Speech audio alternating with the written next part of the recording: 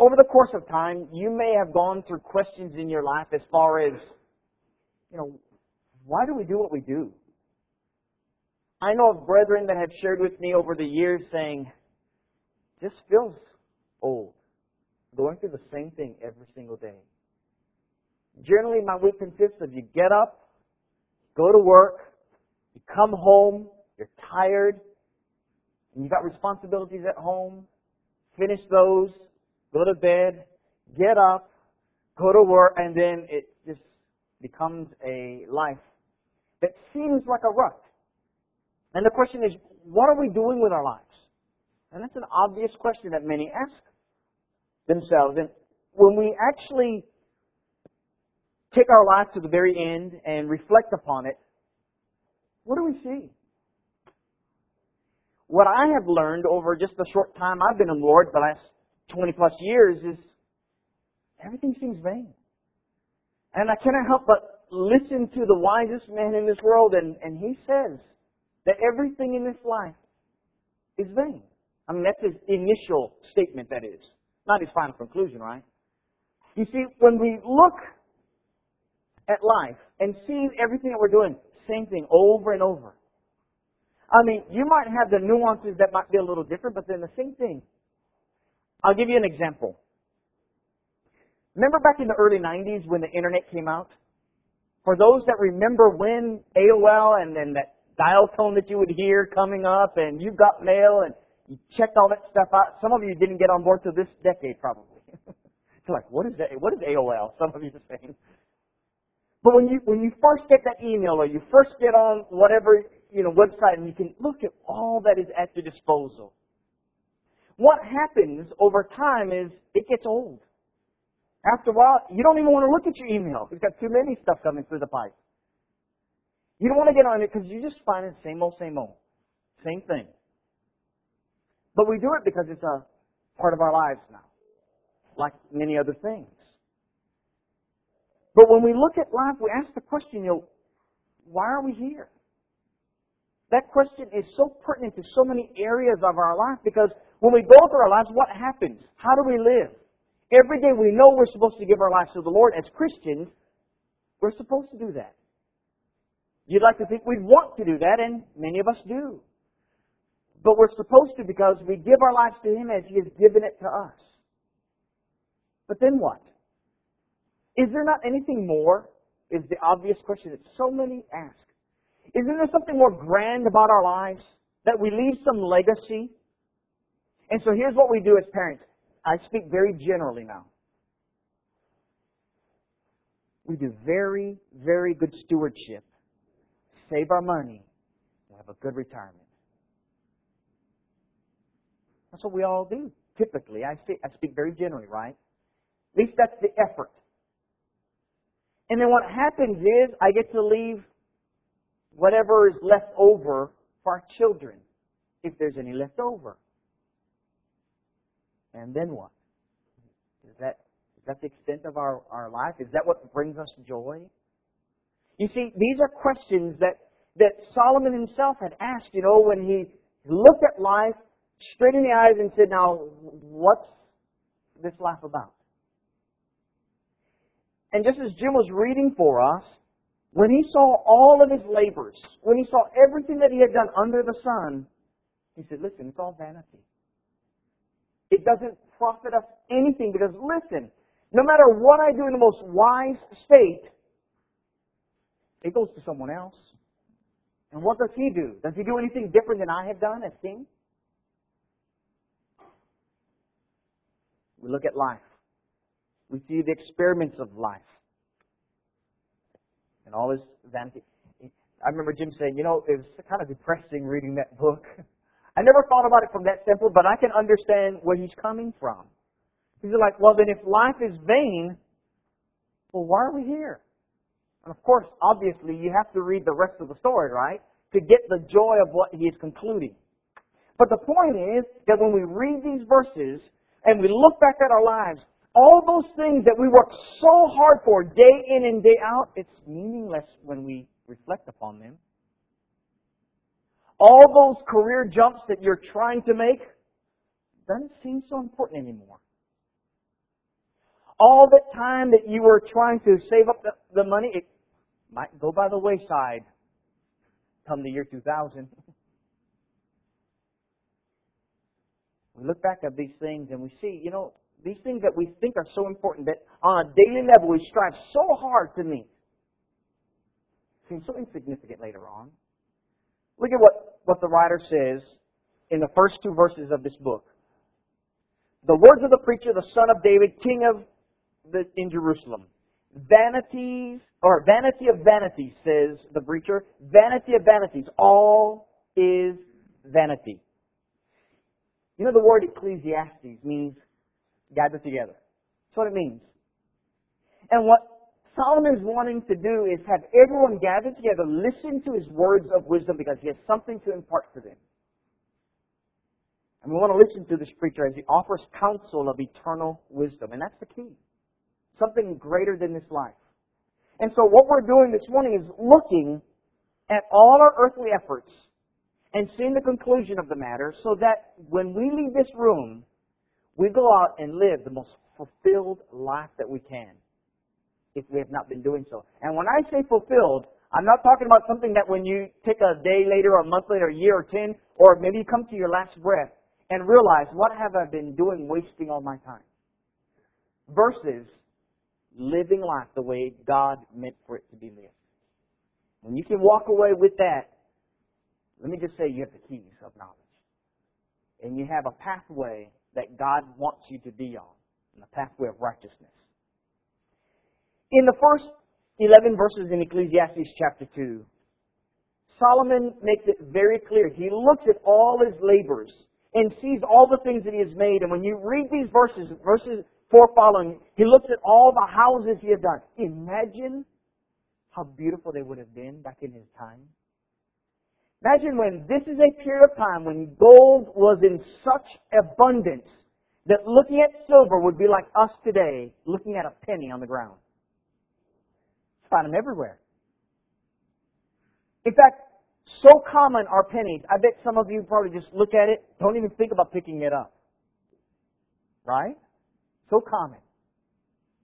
Don't think anything of it.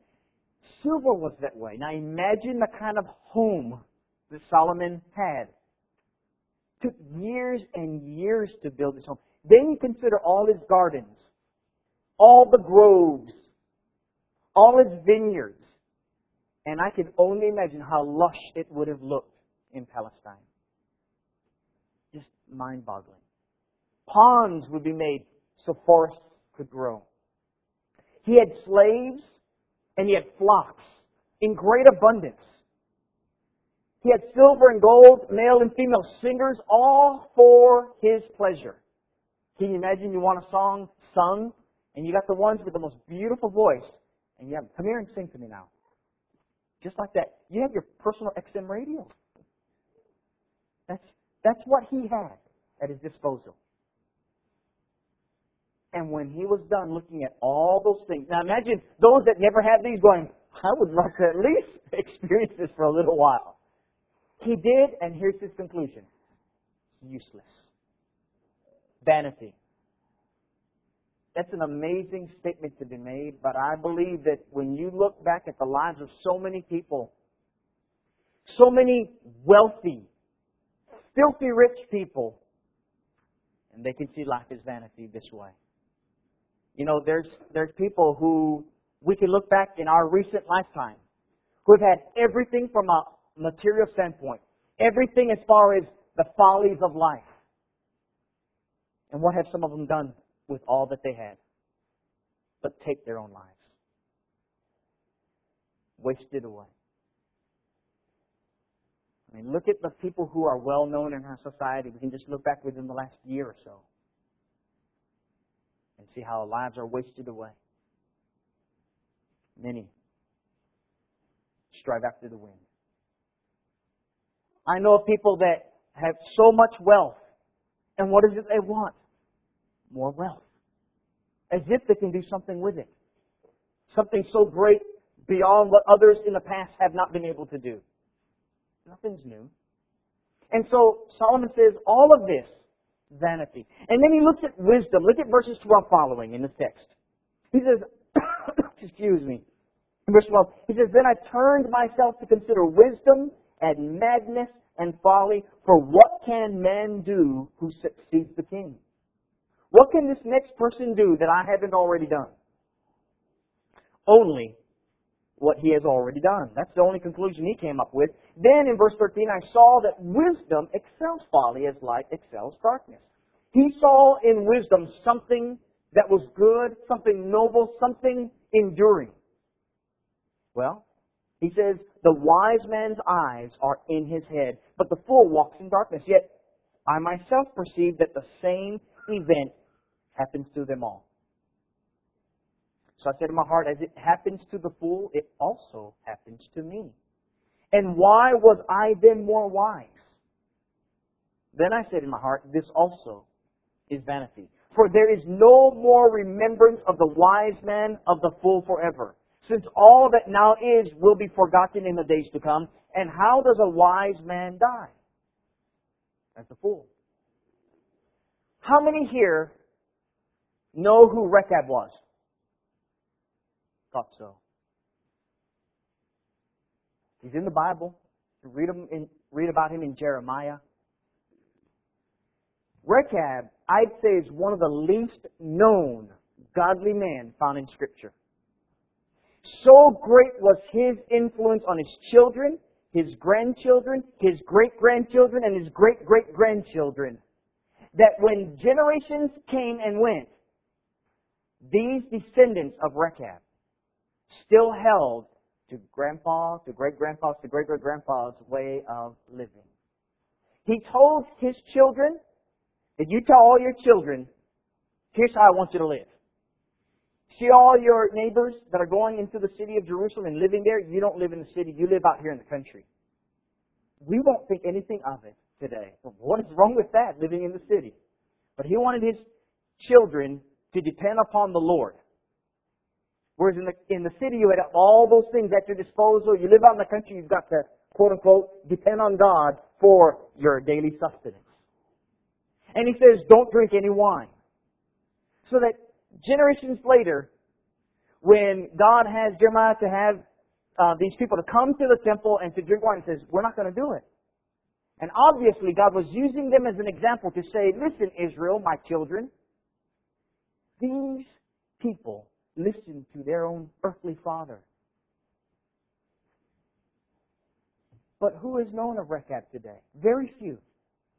In other words, you can take such a wise man like him, who had great influence on his children, but after a while, even they would forget him. Many do the same. Just look at our lives. The wise and the fool, they go to the grave. They meet the same consequence from an earthly standpoint, from a fleshly standpoint. And even though wisdom excels folly, both end up then in that same place. And so he says, listen, this is profitless.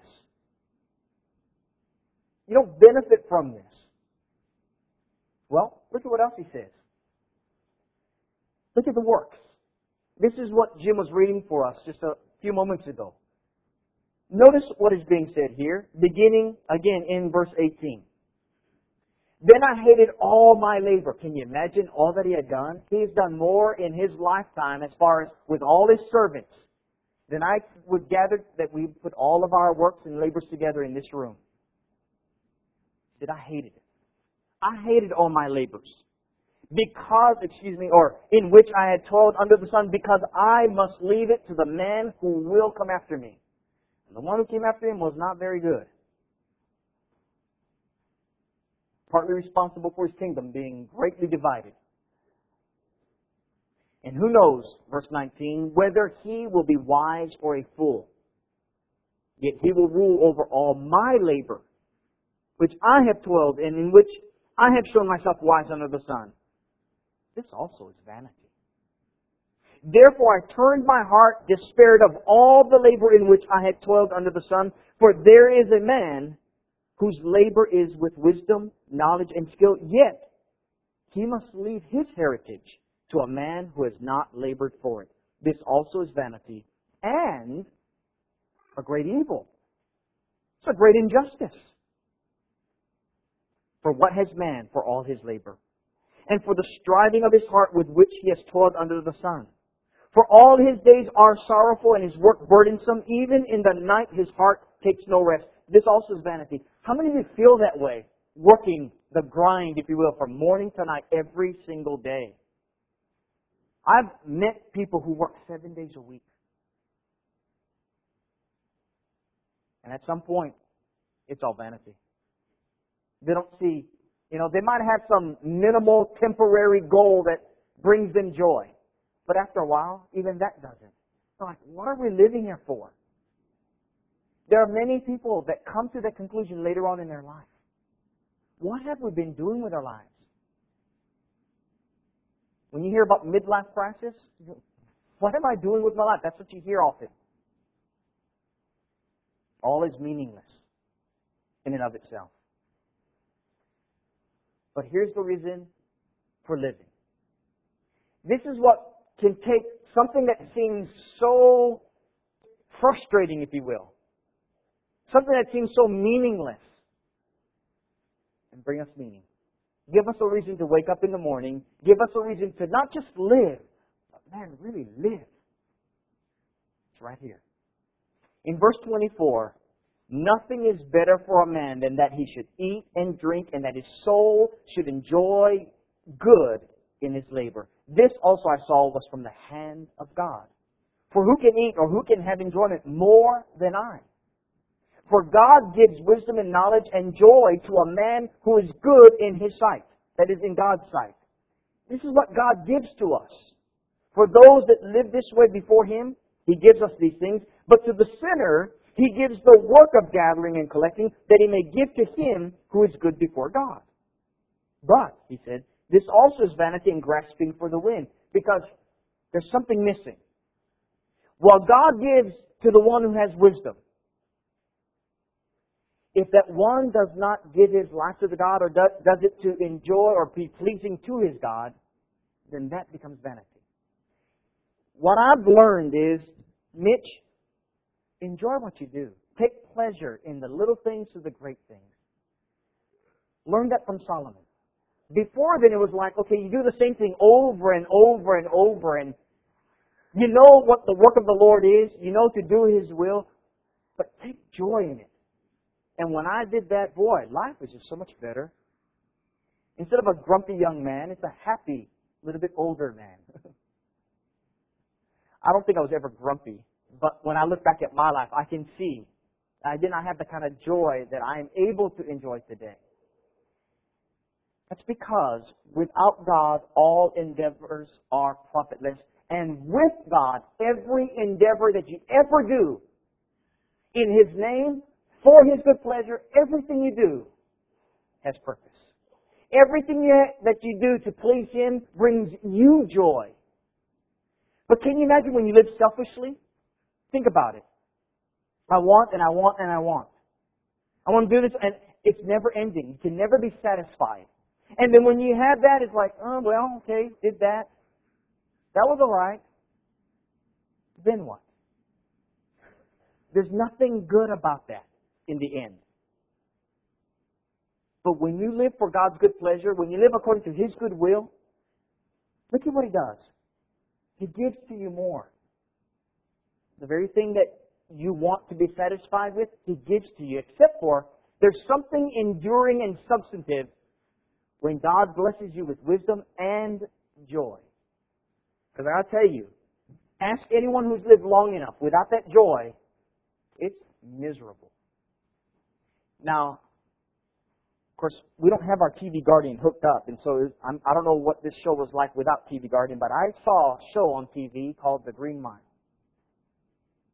I don't know how many of you saw that show or what, but regardless of the mythical type status of this one person, the point is, here's a person that had imparted with the gift that he lived, and he lived, and he lived, and it didn't bring him joy. You know how we want to live longer and longer when we were young? And when you get older, you don't want to keep living longer. For many of us, we're saying, I just want to go and be with God now. I'm tired. My body is breaking down. These golden years don't seem so golden. I want to leave. And you see all the works of men, and you become discouraged. as you live older and older. You see all that is just unruly and chaotic in this world. People get sad. I was looking at the lyrics of that song that we sing in our supplemental handbook, Exalted, number 98. And there are some brethren that are singing that had done this song a cappella. And then there were some comments and someone saying, this is exactly what I need in this song. I've lived long enough where I've just seen nothing but just chaos and hatred and murder. And this song is the absolute opposite.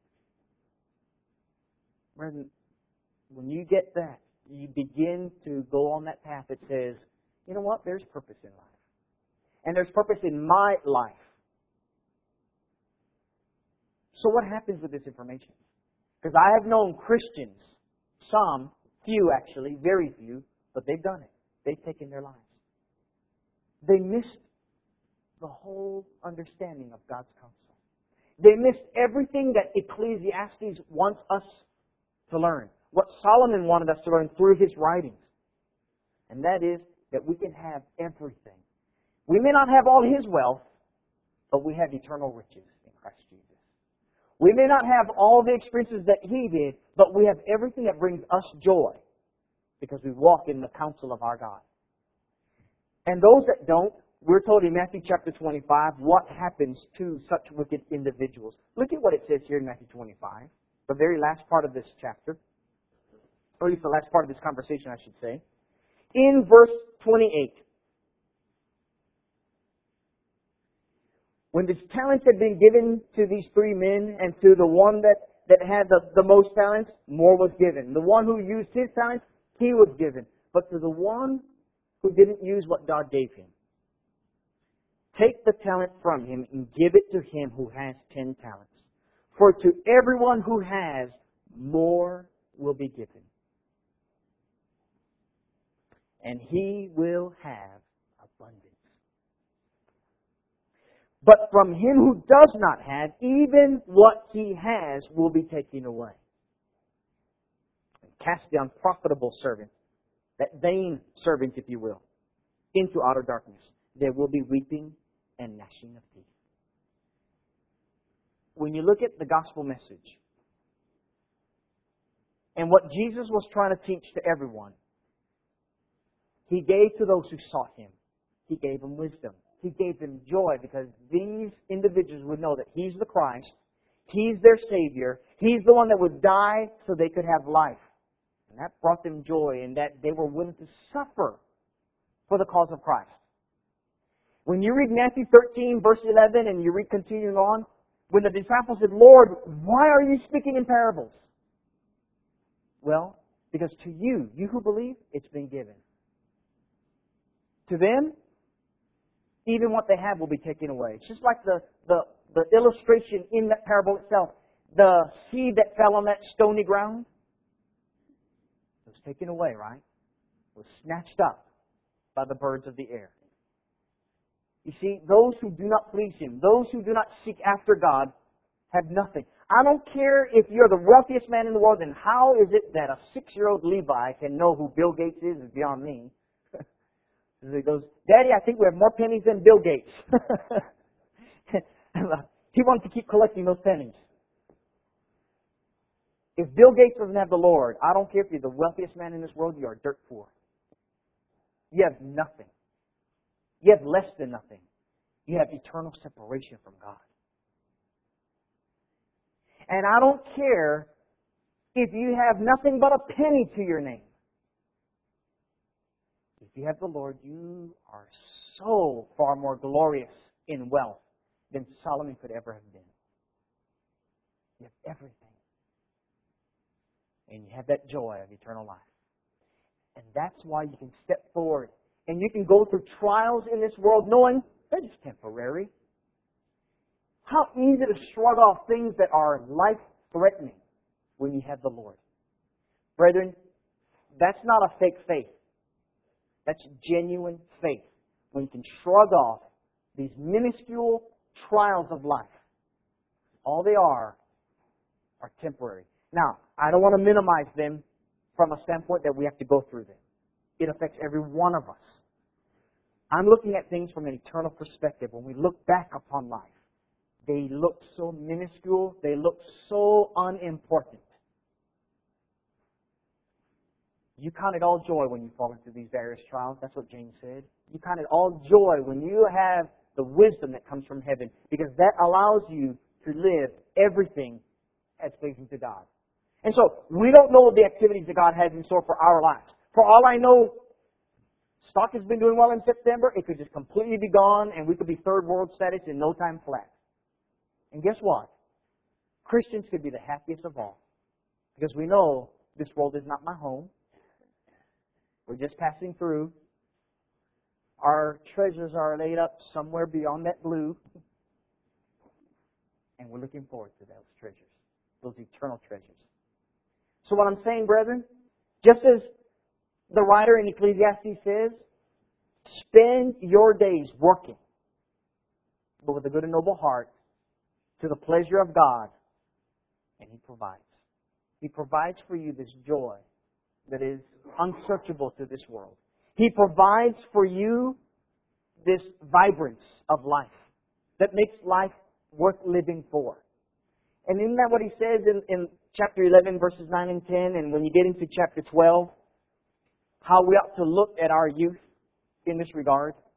While we are able to do things, before that silver cord is loosened, while we're young and have vigor, do everything with gusto.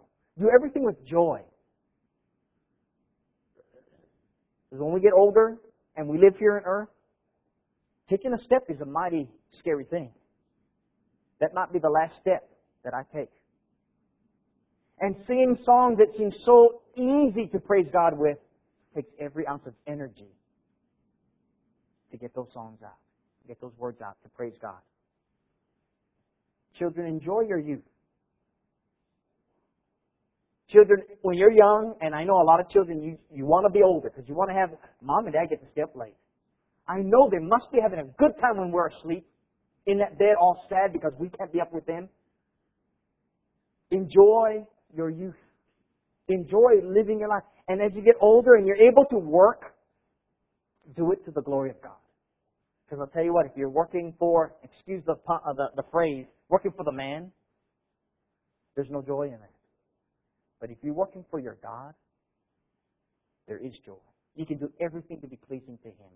And God will again, He'll bless you. Don't forget your Creator. That's what Solomon says in chapter 12 in the first few verses. Remember the whole conclusion, right? This is where the passage that we all remember. If we've read our Bibles in the past, we read, well, what is the whole conclusion of the matter, he says. In chapter 12, the last two verses. Fear God, keep His commandments. When we can live with this reverence for our God, when we can live with a true knowledge of who He is, what He wants to do for us, we'll understand His commandment. And we'll keep it. And His commandments are not burdensome. Just as Paul said, what John said in 1 John chapter 5, verses 2 and 3. His commandments are not burdensome. Living for Him brings joy to my life. Just like that 119th Psalm that we can read.